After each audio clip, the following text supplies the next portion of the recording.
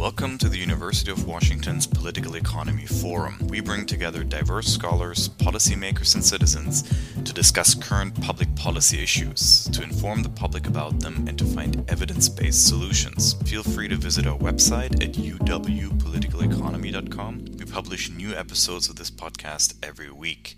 If you have questions or suggestions for discussion topics, please contact us on Twitter at ForumUW or email us at uwpoliticaleconomy@gmail.com. We would love to hear from you. Hello everyone, my name is Nicholas Wittstock, and in this episode I speak to Blayne Haggart. Blayne is professor of political science at Brock University in Canada. And in our conversation we discuss the political economy of platforms and platform governance. So platforms like Facebook, Amazon, Uber, Airbnb, or YouTube have grown tremendously in their economic and political importance in recent years. And a growing number of people is pointing out that the way in which these entities are currently governed may be insufficient or possibly gives rise to negative side effects, which has led a lot of people to call for new ways of regulating them. And how to regulate these platforms is exactly what this conversation is all about. Hello, Blayne Haggart. Hello. Welcome to the podcast. Yeah, we're happy to have you on. You have written extensively on the political economy of the internet. You actually co-edited the book that Natasha Tuzikov presented here on the podcast a few months ago, which is entitled Power and Authority in Internet Governance, which is, pretty much directly related to what we're going to be talking about today. Specifically, what I want to discuss is platform governance. And it's a term that is being thrown around a lot in debates currently. But what exactly is platform governance is where I would like to start. And then obviously related the question, why is everyone talking about it? Sure. Well, I think first the first thing we can focus on is the question about what is a platform, because platform governance, it's basically the rules related to running whatever we call these things as platforms and who's responsible for that. But the thing about platforms, and when we talk about platforms, is that it sounds like it's one of those concepts that should be relatively easy to get a hold of. And you're absolutely right that everyone's, platform governance is kind of one of the flavors of the day.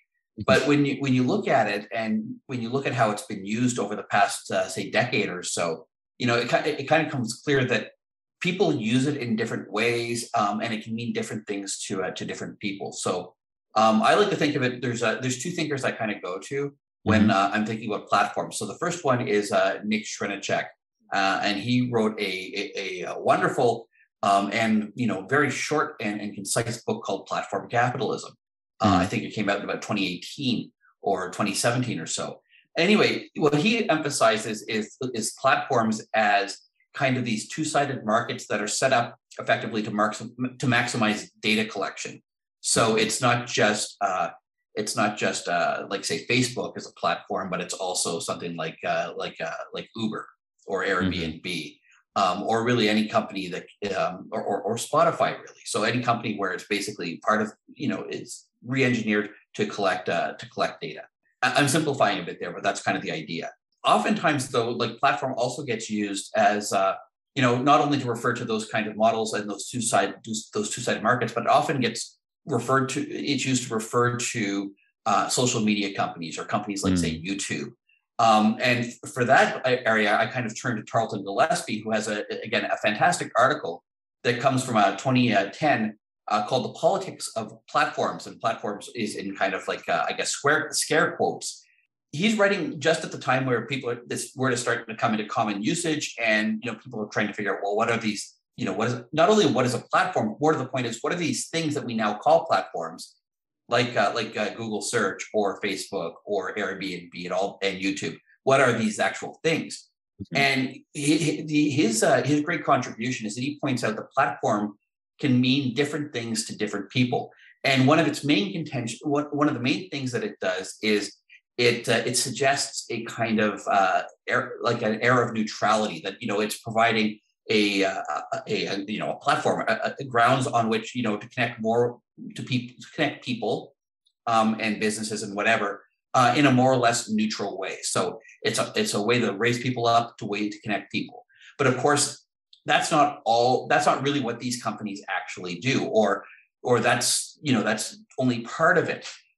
Because, and this is for, I think, Gillespie, the key is that it kind of pretends that these things are neutral, that these entities, these companies have no rules in place. And it aligns as he points out, it aligns the presence of advertisers and commercial media providers in the case of YouTube, or the fact that they're also set up to make money. And so this is very useful when dealing with regulators who are saying, like, maybe what should we do with these kinds of companies? They can say, no, we're platforms, and right there, that's the kind of sense of neutrality, as opposed to an old school kind of purveyor of commercial content, or just a company like any company. There's rules at play. It's not just a neutral open space. And so when we use the word platform, that's one of the main things that gets pushed to the side. That the notion that there are always rules governing, in the case of content, governing who's able to access what content, who's able to be heard or not heard. The question's always who's setting it. Right. I think that's a very good first introduction to the idea of what a platform is. I would argue that Uber may be the purest platform in the sense that I understand the term, in the sense that if you think about, okay, what is Uber? What is the service that Uber itself is providing? It's really the platform service, right? It's connecting people that need to go somewhere with people that have time and a car to drive someone somewhere. Right. So that's and what is Uber doing? Uber is really not doing much except for, connecting those two parties. Yes. But my question would be, okay, that makes sense. And I see that, the way in which this platform is set up, right? Like, what are the internal policies? How are incentives structured through the way in which this platform is set up, right? I mean, people talk a lot about surge pricing in the case of Uber, but also questions of, how are drivers rated, who gets to be on the platform, things like that. Obviously, that shape a lot of the outcomes that we then see in the real world. However, this term of platform governance is obviously applied to all kinds of different entities that are facing a lot of different kind of challenges, both in the public eye, but also in terms of just how to govern the spaces that they create, right? I mean, Amazon is considered a platform. Craigslist, I suppose, is a platform. Facebook. Yeah, you mentioned some other examples.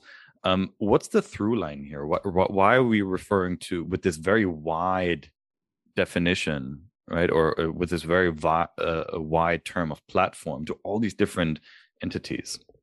Well, here we can go back to Tarleton Gillespie's article, and he points out that the use of the word platform is not neutral, and it didn't just come out of nowhere because, this is the best way to describe this thing. What he points out is that how we think about that basically our choices of words are an attempt to game the regulation of these companies. And Uber is a very good example. And just yesterday in my class, we were talking about this exact issue, about what is Uber. The other thing I'll say too is that it's useful to think about a company like Uber when thinking about these issues and rule making and who has power, rather than say like a Facebook or YouTube, because when we talk about those companies, and I'm sure we will, at some point in this conversation. But when we talk about those companies, it's very much tied up in very kind of like third rail issues of speech and speech regulation and censorship and things like this that get, can get people's hackles up, and, people have very strong feelings about these, and for obvious reasons. But when we look at something like Uber, when it's basically, we're talking about more of a commercial play, or a straight up commercial play that, that isn't directly have anything to do with kind of like issues of free speech, it's easier to see the dynamics at work.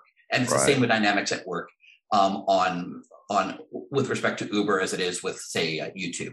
So Uber, the question that the question that my students were trying to come up with is like, is it a company? Is it a taxi company, or is it a platform? And this kind of, in a sense, kind of broke some of my students' brains as they're trying to reason through it, because they were saying, from their perspective as basically customers, it's obviously a taxi company. right? Yeah. As one of my students says, I don't understand why we're even talking about this. I basically, you put in a call, or like you use the app to summon a cab or a car. The car comes and picks me up. They drive me someplace. I pay them. So it's obvious, Right. and it takes place in a space of the city. So it's obviously a taxi cab. But then another one of our students says, well, it seems like, Uber, in one sense, it's kind of talking out of both sides of its mouth, because, it provides a service that it is, from the consumer's perspective, completely indistinguishable from a taxi service, like a taxi provider. But if it's seen as a platform, then they don't have to be regulated like a taxi company. They don't have to worry about the monopoly that is often placed on, say, like taxi license plates in a lot of cities, or the regulations that drivers have to go through. So the question that we ended up with asking, that maybe the proper question is, if you're Uber, or if you're Facebook, or if you're any of these other companies, do you want to be known as, well, in Uber's case, do you want to be known as a taxi company, or do you want to be known as a platform or an app? And the answer that everyone came down to is you'd want to be known as an app, because if you're not thought of as a taxi company, then automatically you don't have any of these obligations that the quote unquote real companies actually have, including to the workers on the platform. And there I use the word platform to describe it. So it's one of those words that it's really kind of it's hard to avoid, because it's how we think now. Exactly. No, that's really interesting. Could you elaborate on that? What is exactly the political and commercial appeal of describing yourself as a platform? You mentioned this in passing, that is a very neutral term that maybe suggests that, maybe no regulation or very, very light touch regulation may be in order. Why is that the case?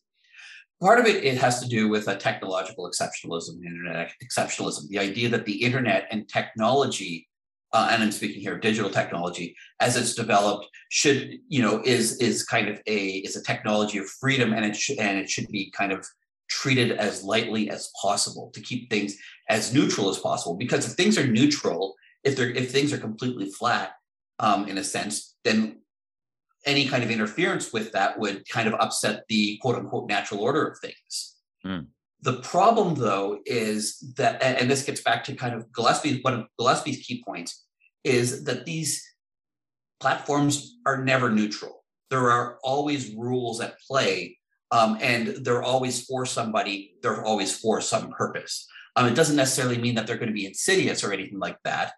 Because the point is, you always have rules. Somebody's always setting the rules, and they're going to benefit certain groups, and they're not going to benefit other ones. So if you look at Google, or sorry, if you look at Uber as a taxi company, then okay, we know exactly what we have to do with that. You want to, and if you looked at it that way, Uber would never have been able to break into these, into any of these markets. And of course, they've done so by, there's no cost associated with the regulation. They're, they can just basically attract contract drivers at will. And so it becomes much, and they also provide services by undercutting the incumbent industry. So it's a lot easier to run things if you don't face the same regulatory burden as the companies you're competing against. Does that mean that that's an argument across the board that you can make, that it might be important to really consider what the outcomes of the actions of those platforms are? So, to be a little bit more specific, Facebook could be considered some sort of public forum platform kind of thing that just sort of connects people and allows them to speak to each other. Or you could consider it something like a publisher or something like that. And that would then have very different implications for regulation. I think the key point is to recognize that when we use the word platform, it has certain connotations, and that they don't necessarily capture the full extent of what they do. For instance, and again, I'm just pulling on Gillespie. It's an 11-year article, but it's still, I think that the debate would be on these issues would be much healthier if people referred to it more. But with respect to say something like YouTube, when you're talking to regulators, you say, oh, YouTube can say, you shouldn't regulate us because it's user-generated content, right? And when you do that, you're stifling free speech. At the same time, too, though, and that's very convincing, right? It's like, we don't want to do that.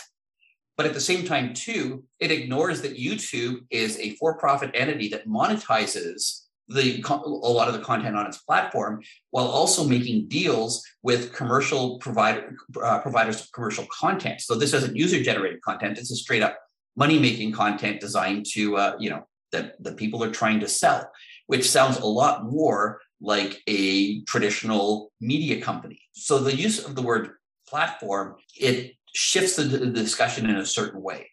In Canada, we've had the discussions, or this past spring, about whether or not companies like YouTube should be considered as broadcasters, and that's often seen as a legal question. And at the end result, it is like when you're actually trying to change policy into law.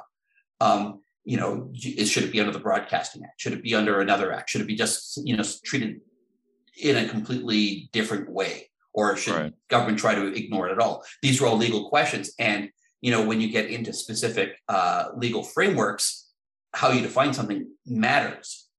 For that, I defer to people who work deeply in this area, and also to legal scholars who focus on, like, for instance, the Broadcasting Act. But in terms of policy, it's important to also recall that the word platform doesn't fully capture everything that these companies do, and that they're not just a neutral, playing ground for everybody.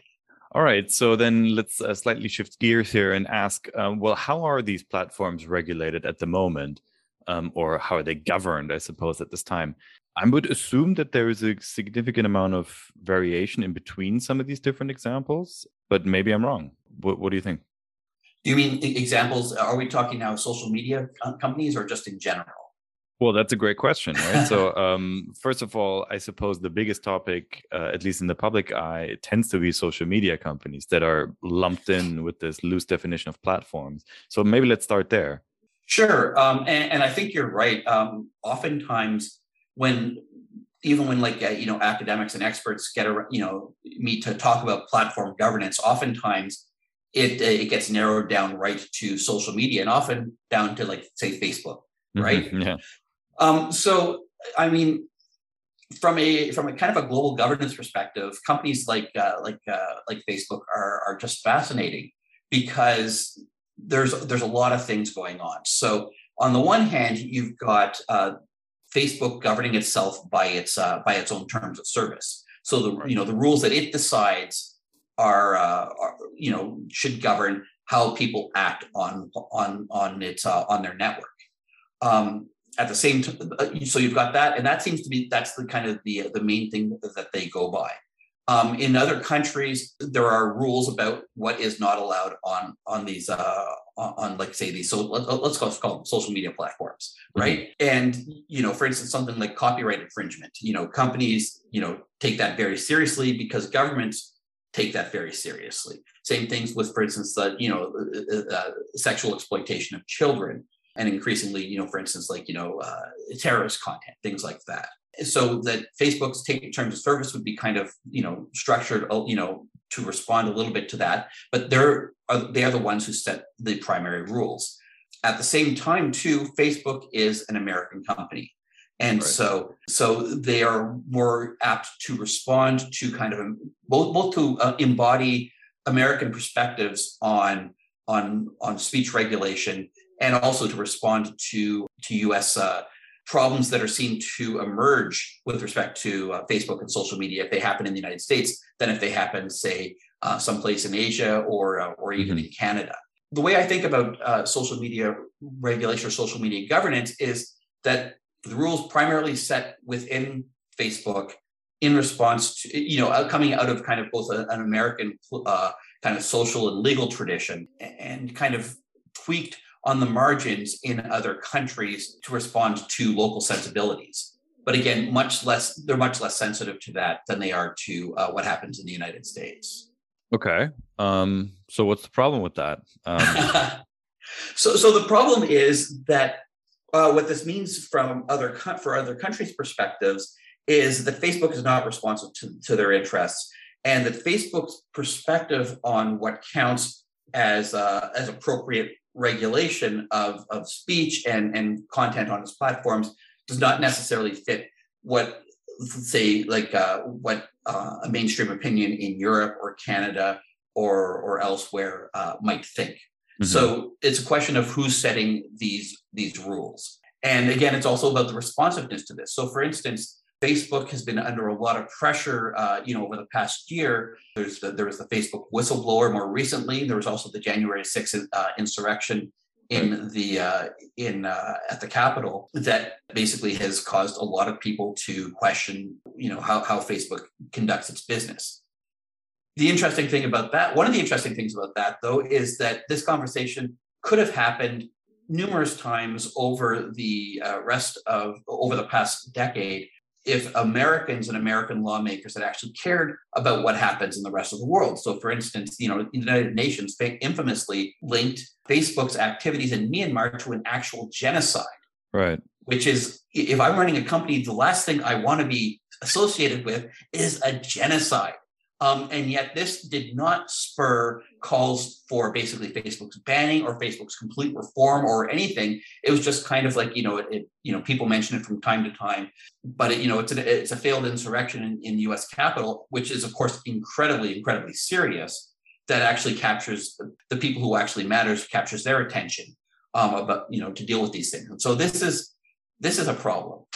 Maybe let me mention this at this point. So, I mean, one of the important distinct economic properties of platforms, at least classically conceived, are network effects, meaning that some of the appeal of the platform the main appeal, frankly, comes from the fact that everyone else is there. Yeah, network effects, meaning that the more people that are on the site, the more valuable it becomes. Now, there's obviously an element of market governance that limits what these companies can do.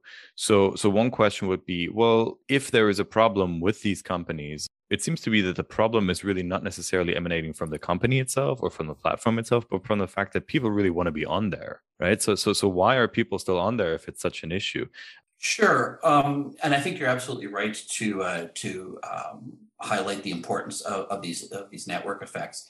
Mm-hmm. And what that leads to is, the sense that, the optimal social network is one that everybody is on, right? Right. And from the economics perspective on that was that, of course, is a condition of monopoly.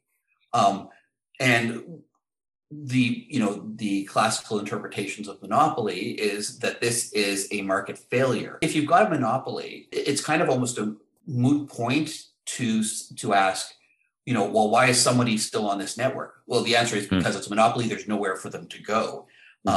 So this in itself is a problem. And the classical response to dealing with this issue is you can try to either introduce competition into the marketplace, or that you need some kind of government regulation. And that's kind of straight up of how that issue is dealt with. And of course, with companies like Facebook or Twitter or what have you, or even like Google search, the question is the problem is compounded because these are American companies effectively with global monopolies. So it becomes even harder to deal with. But the classic response to the problem of monopoly, and it is a problem, is to either to regulate or to try to make the market more competitive. Yeah, but what is the problem with that? Because very maybe overly naive response to some of these issues would be to say, if you don't like Facebook, then make a better social media platform. Mm-hmm. But I mean, that's where network effects come in, because it's harder to, once you've got the network established, its value is because everybody's on there. It's hard to convince other people to switch to something that only has, like, say, you and me on it. Which is very good for us. We can talk, but who else is going to come join us? I'm sure everyone would join us. What? Actually, that's probably a bad example, isn't it? So maybe two other people. But the other thing too is takes us back to Nick Srenichek's point about platforms being designed to gather data, and so data it's not really this kind of like magical brainwashing type thing that that'll basically changes how we all think or anything like this.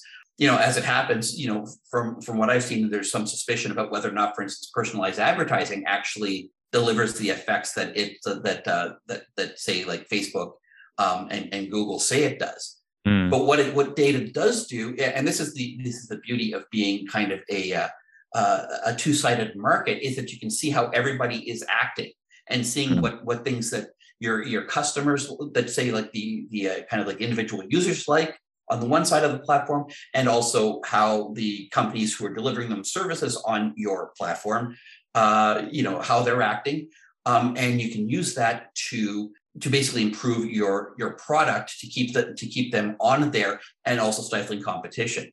The issue is further complicated just by the kind of the nature of the industry, that these companies, for various reasons, have access to a whole boatload of money that over the past decade they've been using to buy up competitors, and right.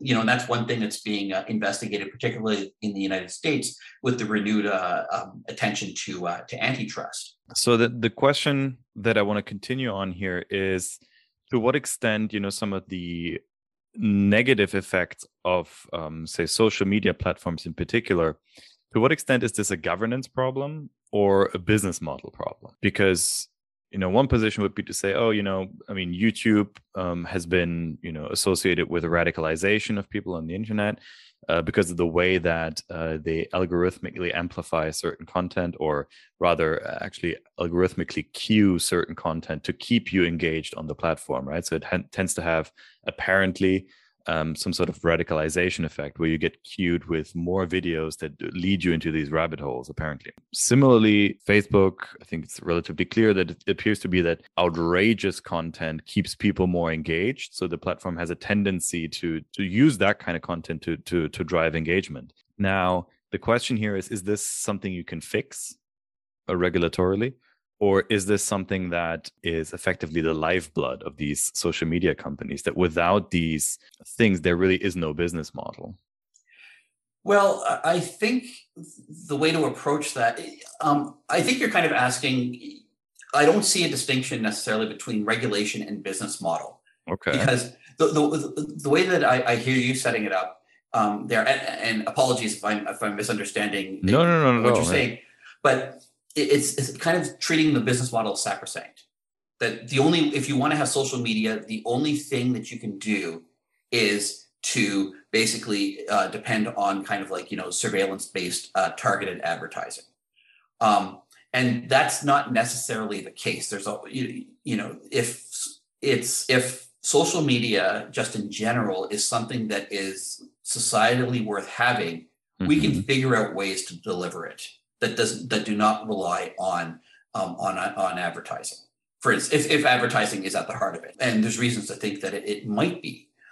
So, for instance, you could have a model where targeted advertising is banned, which means that you have to go back to the kind of the display ads that that we had in the days of yore, in the early 2000s. You could require subscriptions.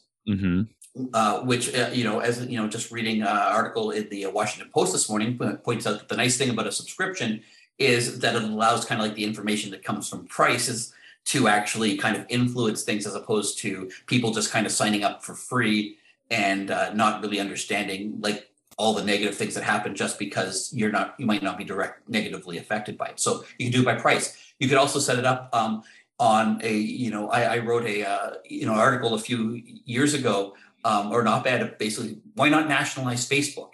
And I meant that kind of just as, well, why not? Let's try to think this through.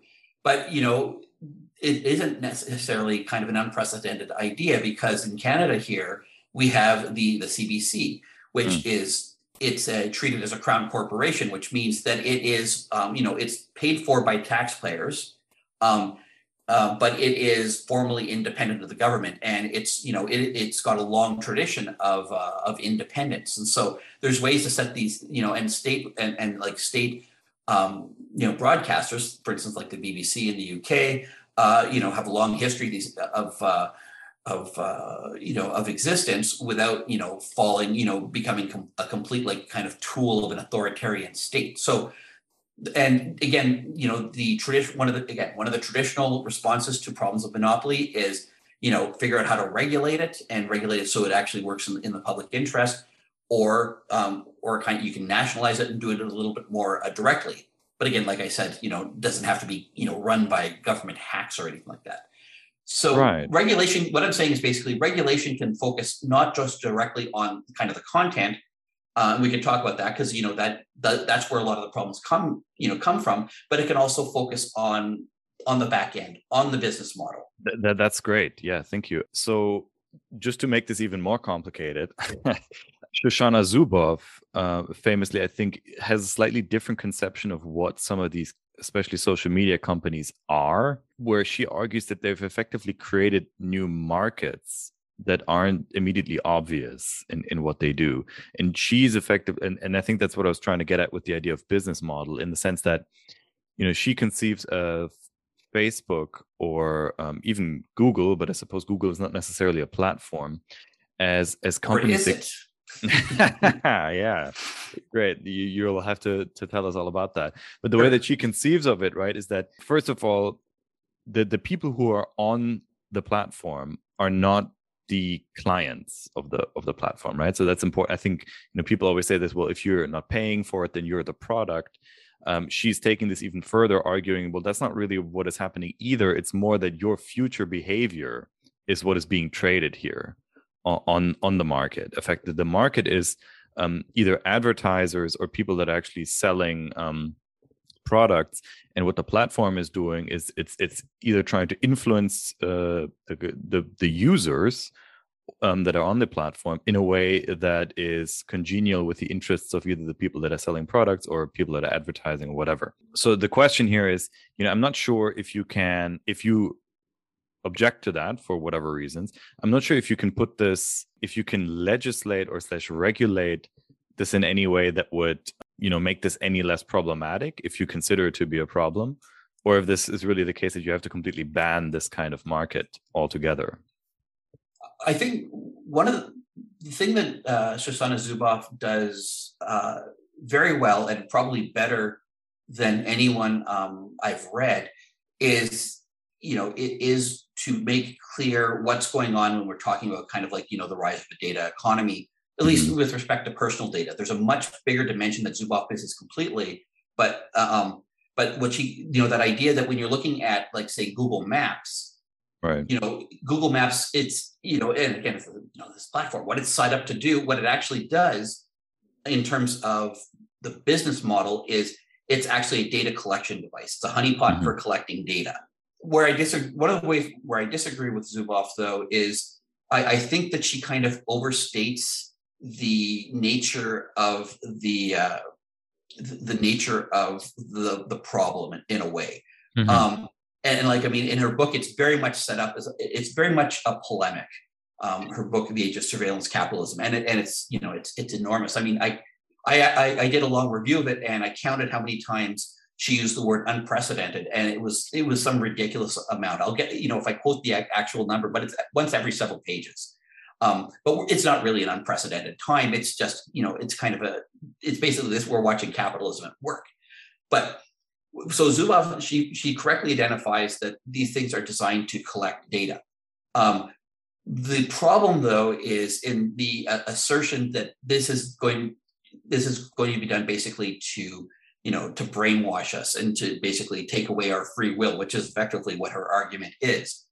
And it's not so much that it's because one of the things is, like I said, it's an open question about whether or not targeted advertising works. And, this is tied up with the issues of kind of like machine learning and how do we model things. And, I've got an old dear friend of mine who is an engineer who deals with machine learning. And, as he points out to me, he says, they're doing good on machine learning if they can get a program or an algorithm to identify what kind of rock they're looking at, let alone a human being.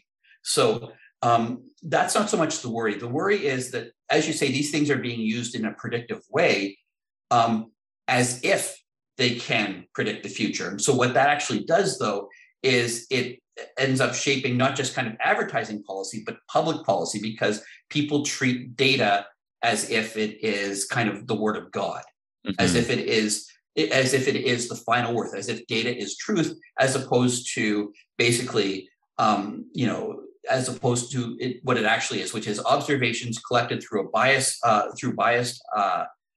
platforms or tools that are used by people who don't fully understand the whole nature of experience, because nobody does, and then apply it as if they could actually use that. So it's not so much that it can brainwash us or anything like this. It's that it'll be used by kind of like policymakers who think it can, in order to set, for instance, insurance rates, or to cut off credit to certain groups because they don't fit the predictive model.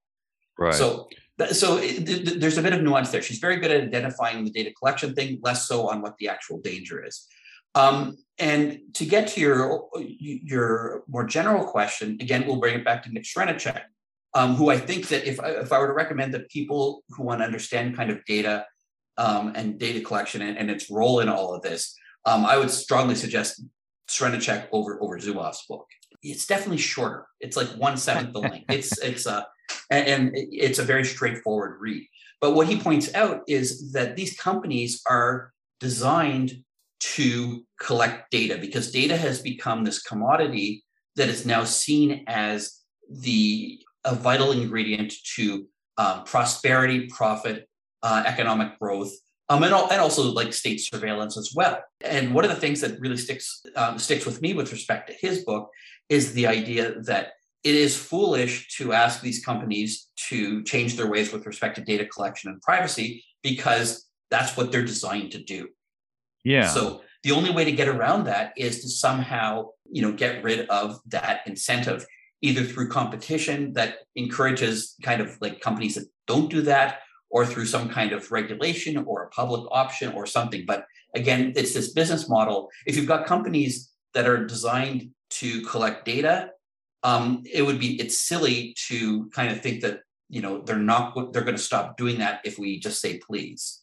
Okay, so bringing it back to the more concrete discussions about how to govern some of the platforms that we're interacting with on a daily basis. You, in a recent paper, talk about different forms of legitimacy in trying to think through how some of these platforms should be regulated, or how they should be governed, I suppose, is a different way of putting that. Could you talk us through that, and maybe we could explore how that would apply to different kinds of the platforms that we're talking about here, right? I mean, I think in the last 15 minutes, we've especially been talking about what I think is usually referred to as social media, but presumably, these things would also apply to something like Uber, right? Which has been our other example. Sure. I mean, for me, the question, my starting point for all of this is that there are always rules governing all of our interactions. Right. The question is always who is setting them. And again, like I said, earlier, it's not always countries. We think of like laws coming from them and then kind of like regulating how, say, businesses work. Facebook's terms of service are more consequential for how people are allowed to act and express themselves on Facebook than a country's laws. They're the kind of the first reference for Facebook when they decide what should stay up and what should stay down.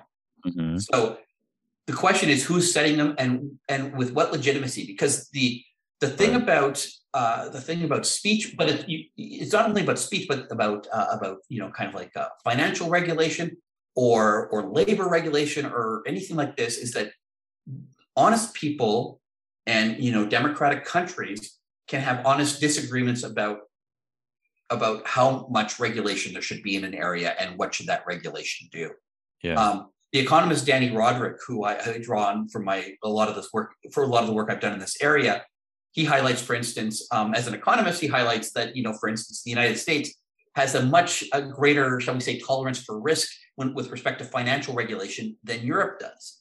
The problem, though, is that there's no optimal amount of regulation in finance or in speech. There's no way to say that, there's trade-offs, right? With finance, basically, you have looser regulation, which means that, you'll have perhaps you'll have a greater booming economy, but you'll also be kind of as we saw with the global financial crisis in 2008, you could potentially also ruin the entire world's economy.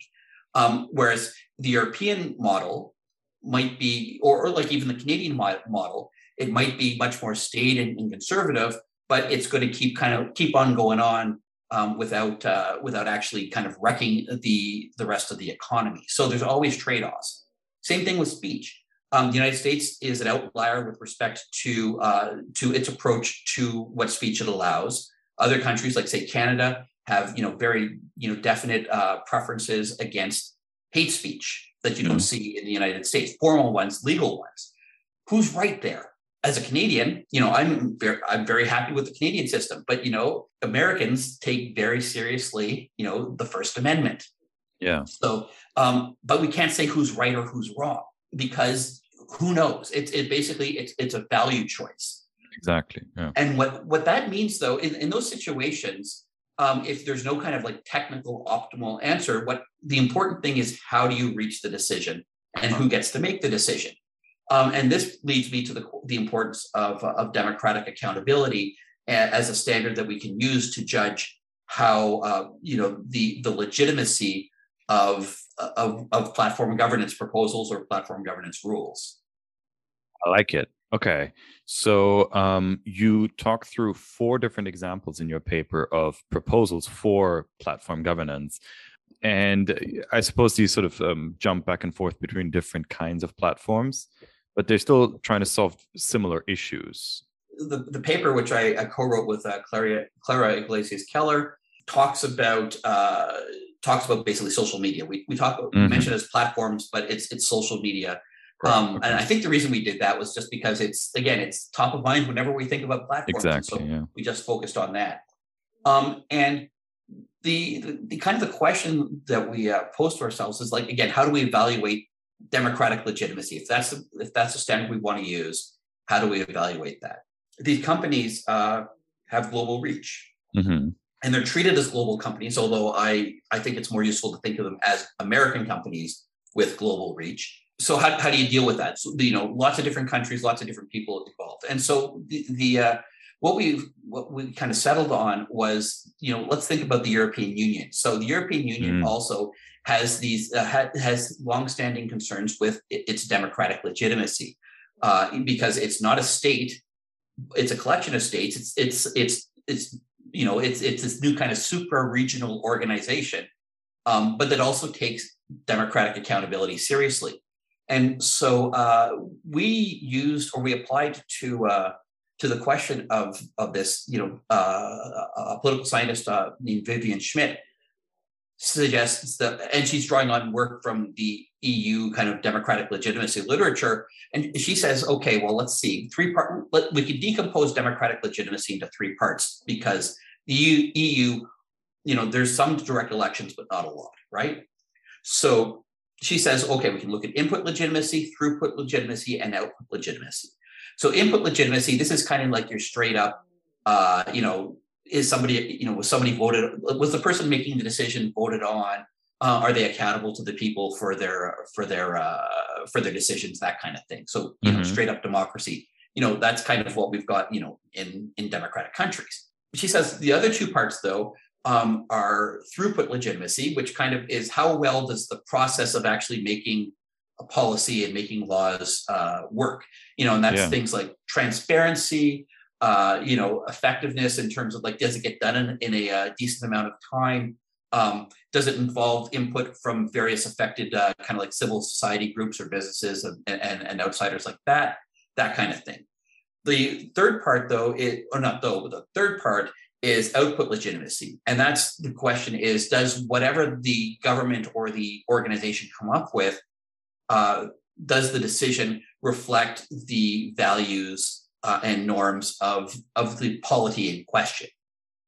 So you're left with a situation where, and they interact in interesting ways. So like if you've got high input legitimacy, it can make up for like low output legitimacy. And you can think of that as like, the government did something stupid, but what are you going to do? They were elected. So, it's legitimate in that way. And, similarly, it can work also the same way in reverse with respect to, a good decision might make you think, okay, well, they might be idiots, but, the decision's kind of okay. The throughput legitimacy, so things like transparency, which incidentally are the things that we tend to focus on, or that activists and people who are making proposals in this area tend to focus on. like I said, like transparency. They don't do a lot for legitimacy, really, because people expect, as a bare minimum, that the processes that they're subjected to are going to run well. Mm-hmm. So when they do run well, you don't get any credit for it. But when they run poorly, of course, that's how governments lose elections, and it can like throw everything into disarray. So they don't get really credit for that. So what we did, like you said, is we took the idea of input, throughput, and output legitimacy and applied it to four paradigmatic forms of platform governance, and we went from there. Maybe let me try to, in a very sort of blunt way, try to adapt or use this framework to talk about Facebook as it exists today, right? So I think a lot of fans of market governance would say that Facebook has a lot of input legitimacy in a certain way, because it seems to be that a lot of people are flocking to those to this platform, right? So, I mean, obviously, this is not the same as a voting mechanism, but you could argue that in some way, people are voting with their feet or with their thumbs, I guess, right? Because they're on Facebook so much. Right. Everyone's inside, yes. Exactly. So throughput legitimacy, probably quite low. No idea how decisions are made, really. Very intransparent and frankly, somewhat unclear what the rules are to a certain extent. Output legitimacy, now we're really getting into trouble, right? Because it seems like a lot of people are very upset with some of the outcomes of whatever it is that Facebook is doing. Obviously this is a bit of a blunt characterization, but does that map onto how you're thinking about this? Well, here's how I would kind of adapt that. So I will say in the paper that we did look at the Facebook Oversight Board as kind of an attempt to deal with these governance issues. So in terms of legitimacy through the marketplace, and basically it's like the legitimacy here, that's not so much a democratic legitimacy as it is like people are using it, so they must be okay with it. As I explained earlier, though, that if you're in a monopoly position, that doesn't really kind of work, because you've got no choice, and if you're effectively your kind of town square has been outsourced to Facebook, you've got to use Facebook. So that's not really so convincing. So coming back to the fact that it's a platform with network effects, meaning that switching is really costly, so and possibly undermined by the fact that the network is so dominant, which then increases the need for other forms of governance, because market governance is imperfect in this case. Precisely so. Mm-hmm. But when we're looking at it also with respect to democratic legitimacy, the question we ask ourselves is, who's setting the rules? Right. And if the market were functioning perfectly, then maybe you could say that, okay, well, Mark Zuckerberg is being held in check by competition. Mm-hmm. That's obviously, whether or not it could happen in the future, that's obviously 100% not happening now. He's isolated from these decisions. And so with respect to the Facebook Oversight Board and Facebook in general on input legitimacy, we argue that it has very, very low input legitimacy because, we can think... Okay. Yeah, we can think of it for two reasons. So first of all, who is making the decisions on the Facebook Oversight Board? And these people were initially appointed by Facebook, and then it becomes kind of like self-appointing in a sense, where they get appointed by themselves. There's no accountability there. This is basically experts, or basically Facebook hiring its preferred people for whatever reason, and them hiring based on some other criteria, but it's not a representative issue. And it's that representativeness and accountability that really matters. The way Facebook Oversight Board is set up is as if human rights and as a speech regulation was a technocratic matter, as opposed to something that involves a great deal of interpretation, and interpretations where honest people, like say you or myself, we could honestly disagree about what is the best way forward. So so that's the first part. The second part, and probably the most important, to be blunt, is the fact that Mark Zuckerberg is still the one making the decisions. Yeah. So at the end of the day, it's basically it's a one-person show. There's no input legitimacy there. There's no way to fire Mark Zuckerberg if he makes a stupid decision, as we've seen over the past 15 years. Now, with respect to throughput legitimacy, I think you're absolutely right in terms of in terms of how Facebook governs its business, its algorithm and how which is basically just the rules that it sets in place to automate decisions about content. It's very unclear. No one's quite sure how it works. It's a proprietary secret. We have to depend on whistleblowers for that kind of thing. With respect to the Facebook Oversight Board, it actually improves the situation a little bit because it forces, or the way that Facebook has set up the Facebook Oversight Board, there's a bit more transparency as with respect to how things happen within Facebook. That said, this throughput legitimacy is limited by the fact that that the Oversight Board itself has a very narrow mandate. That Facebook can itself, decide not to implement, recommendations in certain areas. So it's got a very kind of restricted mandate. And even with those on those issues, I was just seeing, just a day or so ago, something suggesting that Facebook was concerned about the rapid or the high number of recommendations that the Oversight Board was producing, and that it couldn't deal with them all. So, so it's the Oversight Board improves things somewhat, but not a lot. With respect to output legitimacy, that's probably for me the most kind of interesting one, because it's all about, is the decision seen as legitimate based on the values of the polity? And so this gets to the question of who is the polity? Who are the people, who is the group in question that you want to refer to? Facebook is treating this, and quite honestly, Facebook is treating this as a global community. But as we know, there are huge differences, and like I said, legitimate differences about how speech should be regulated across borders, across societies, and so it's hard to say that it has output legitimacy there, because while we can say that that there should be global support for freedom of expression, how exactly that manifests itself or should manifest itself will differ by country, by community, by society, and that's without even getting into questions of authoritarianism and authoritarian governments. If we just talk purely about liberal democratic societies, there's differences, and we can see how this plays out with respect to one of the Oversight Board's earliest decisions with respect to a piece of content related to Myanmar that Facebook took down because it violated its own terms of it said it violated its own terms of service with respect to I think it was hate speech. Anyways, it was sought as kind of a it shouldn't be on there because it violated its terms of service. It took it down. The Facebook Oversight Board reinstated it. So the question is, who's right? I don't know. And if someone if someone dispassionately looking at this could see an argument on both sides, as they say.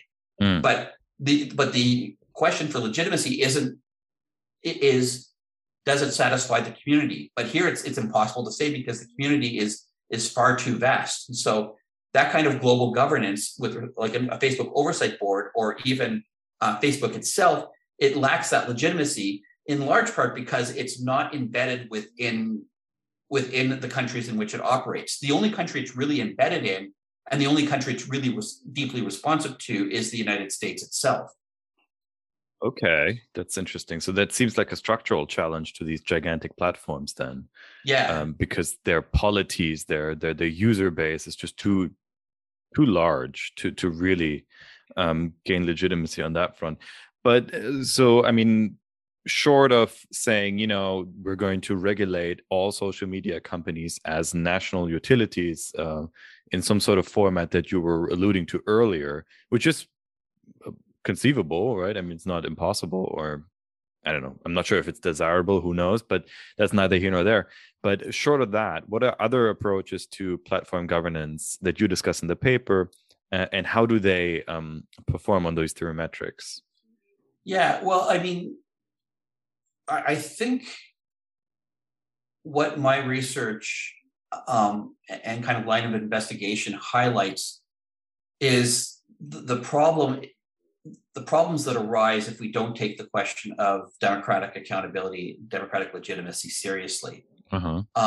Because otherwise we're left in a situation where decisions are made within a company, and the only chances that we have of reform is, as my partner said, is basically you end up with Americans fighting with Americans about how to run the world, which is not satisfying if you're in the rest of the world, if you just have to kind of hope that the United States does the right thing, which it might.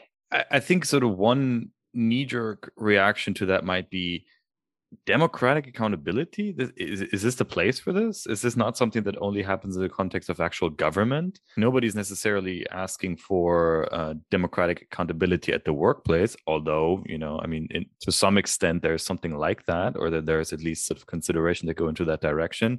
There's places in the world where that's a reality, but that's not really what I want to get into here. Mm-hmm. But the question is, people might have the feeling that this is a bit of a weird concept to insert in this context. Could you defend that? Sure. And it might be worthwhile thinking about kind of like, democratic accountability in the workplace. And it's not so much that, that the government should tell everybody exactly that basically the workers should be allowed to vote on every single thing that they do. Right. But in fact, there is democratic accountability in the workplace because we've got workplace regulations, we've got labor regulations, we've got environmental regulations. And the reason we have those, and the reason that happens at the domestic level, is because that's the level at which democracy exists right now. If we could have a global polity, a global democratic polity, then we could deal with these issues on a global level, but we don't. So again, one of the things I'm trying to do is kind of like highlight this idea that, in all these other areas, including a supposedly very globalized area like banking and finance, we have strong strong regulation and it's seen as legitimate at the domestic level. So one of the things that I don't think that it's necessarily why would we do it in this area? I think the question is kind of like, why wouldn't you subject the companies that basically that are so important to a country's social life, or to its to how it runs its hotel sector, or how it runs its transportation sector? Why wouldn't you subject it to that? Because again, if you're not setting the rules, somebody else is, and they're going to be setting it for their own purposes. I should also say there's nothing, necessarily insidious about this. Companies are designed to make money, and they will do so however they can. And at the same time too, government should be looking out for their citizens' best interests. Ideally, yeah. And again, here I'm talking, like, again, I'm not even getting into the conversation about like what goes on in authoritarian countries. I'm just thinking about a country, a pretty democratic country like Canada that would like Google to return its phone calls, or might have some different ideas about what counts, about how to run how best a search engine or a social media company or a transportation company might be run. Just to elaborate on your point, companies are trying to make money, for sure. And exactly as you're saying, they're not necessarily insidious in that process. But as you were saying, along every step of the way of them trying to come up with a way to govern their own platforms, they're going to make value judgments. And as you were alluding to as well, is that there are not necessarily perfect answers to those questions. And in the same way, if you govern any kind of public space democratically, you're going to have to make value judgments, and some of these are going to leave some worse off than others. So I think the ideal, and I think that's what you're getting at here too, is not to make everyone perfectly well off, in a sense, right? It's not the case that government, even in an ideal sense, represents everyone's interests at the same time in the same way. That's impossible, right? Because we have conflicting interests, and we're going to need to make value judgments in contexts where there are trade-offs. But right? It's the process that matters. And I think that's what's really coming out in your paper discussing here platform governance, right? It's about the process that is being seen legitimate. And I can say, okay, my interests were respected and considered in this process. And maybe I didn't win 100% in this case in that time, but it's still that I'm seeing and that I'm honoring the process. Yeah, it's one of the reasons why I like starting with a democratic accountability as opposed to, say, like a human rights standard for thinking about these things. That said, very much in favor of human rights. Perhaps obviously, the issue though is it's not so much the nice thing about democratic legitimacy as a standard though is it's not so much about making sure that human rights are interpreted in the right way, but rather that when we realize that we've interpreted human rights in the wrong way, that we put in a stupid law or something that that has a negative effect or that oppresses a certain group, that we're able to change it, and that our thinking about these things can evolve and change on based on how our changing view of the world and what's important and what values should be prioritized or deprioritized. So it's the idea that it's not just about people accepting the decision, but also it's the realization that the decision can be changed. There's a process, like you say, for this happening, and this is why you would need some kind of democratic accountability. The other thing too that would be nice, and it's also kind of a call to embed these social media companies and these companies in general within the societies in which they operate. So that it's so for instance, I remember reading, as a kind of a young economics student in Carleton University in Ottawa, Canada, talking about how the Canadian financial system is set up with a principle of one of the principles was moral suasion. So the idea that if for something that isn't if the kind of the finance minister sees a problem that might be developing with the banks, and then we only have a small limited number of very tightly regulated banks in Canada. If they see a problem with the financial system and the monetary system developing, he can call up whoever is the president of the banks and say, we really want you to keep a look on this. So even though they're not breaking the laws or anything like this, but you might want to keep an eye on this. And so the fact that they're embedded in and it's where Canada's had an incredibly successful and stable financial system. I would put our financial system up against the best in the world in terms of delivering actual stability. And so what the finance minister there is doing is kind of capitalizing on those tight kind of community connections to kind of make sure that things run smoothly. And so that the bankers there are going to be also responsive to Canadian interests and Canadian values in the interests of the country, as opposed to kind of a disembedded global company that is delivering the same service, but is not really responsive to this tiny market of 36 million people. Thinking about democratic accountability and how to deal with global platforms.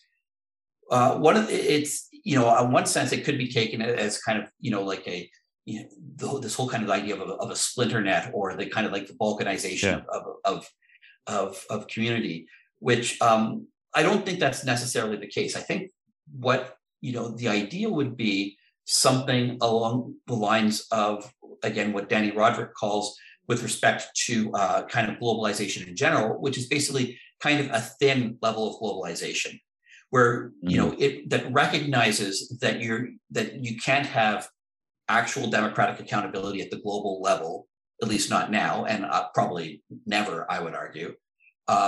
So we've got to deal with, if we're serious about countries and all our companies, if we're serious about companies respecting and responding to the needs of the people with which they're working, you've got to have accountability there at the domestic level. But at the same time, too, you can have a thin level of globalization. Think about it in terms of just one company ruling them all, an interoperable world of social media companies governed by treaties and agreements arrived upon by democratically elected governments that would set kind of bare minimum standards for for the interoperation and the accountability of these companies. And so, you know, in my ideal world, you'd have a situation where you could still have kind of like a Facebook, but you would have a Facebook Canada, and it might be run as a crown corporation. Whereas in the United States, much more of a free market tradition. Private industry, you know, it might be seen as being, that's fine. We'll have Facebook be Facebook there, and they're interoperable, but not the same company. Much in the same way that we've got in the financial sector, where you know, I discovered when I spent you know, 8 or 9 months in Australia and found out that HSBC, the bank down there, has the same name as the one that, you know, the same bank that I used when I was in Mexico, but they don't talk to each other because they respond to, they're in completely different regulatory frameworks. And so there's that kind of like level of separation because, of course, the preference for risk is different from Mexico than Australia. So that would be kind of my ideal for this area, is a world of interoperability and democratic accountability. Blayne Haggart, thank you so much for being part of the forum. Thank you. It was my pleasure. Thank you for listening to the Political Economy Forum podcast. Please feel free to listen to our other episodes on iTunes, SoundCloud, Spotify, or wherever you get your podcasts. You might also like our special podcast on election security, Neither Free Nor Fair, which is hosted by Professor James Long, and is also available on all major platforms. Our podcasts are produced by Morgan Wack and myself, Nicholas Wittstock. Our theme music was created by Ted Long. Please feel free to leave a review, as we're curious about your feedback. And if you have any questions, suggestions, or concerns, please contact uwpoliticaleconomy@gmail.com. We would love to hear from you.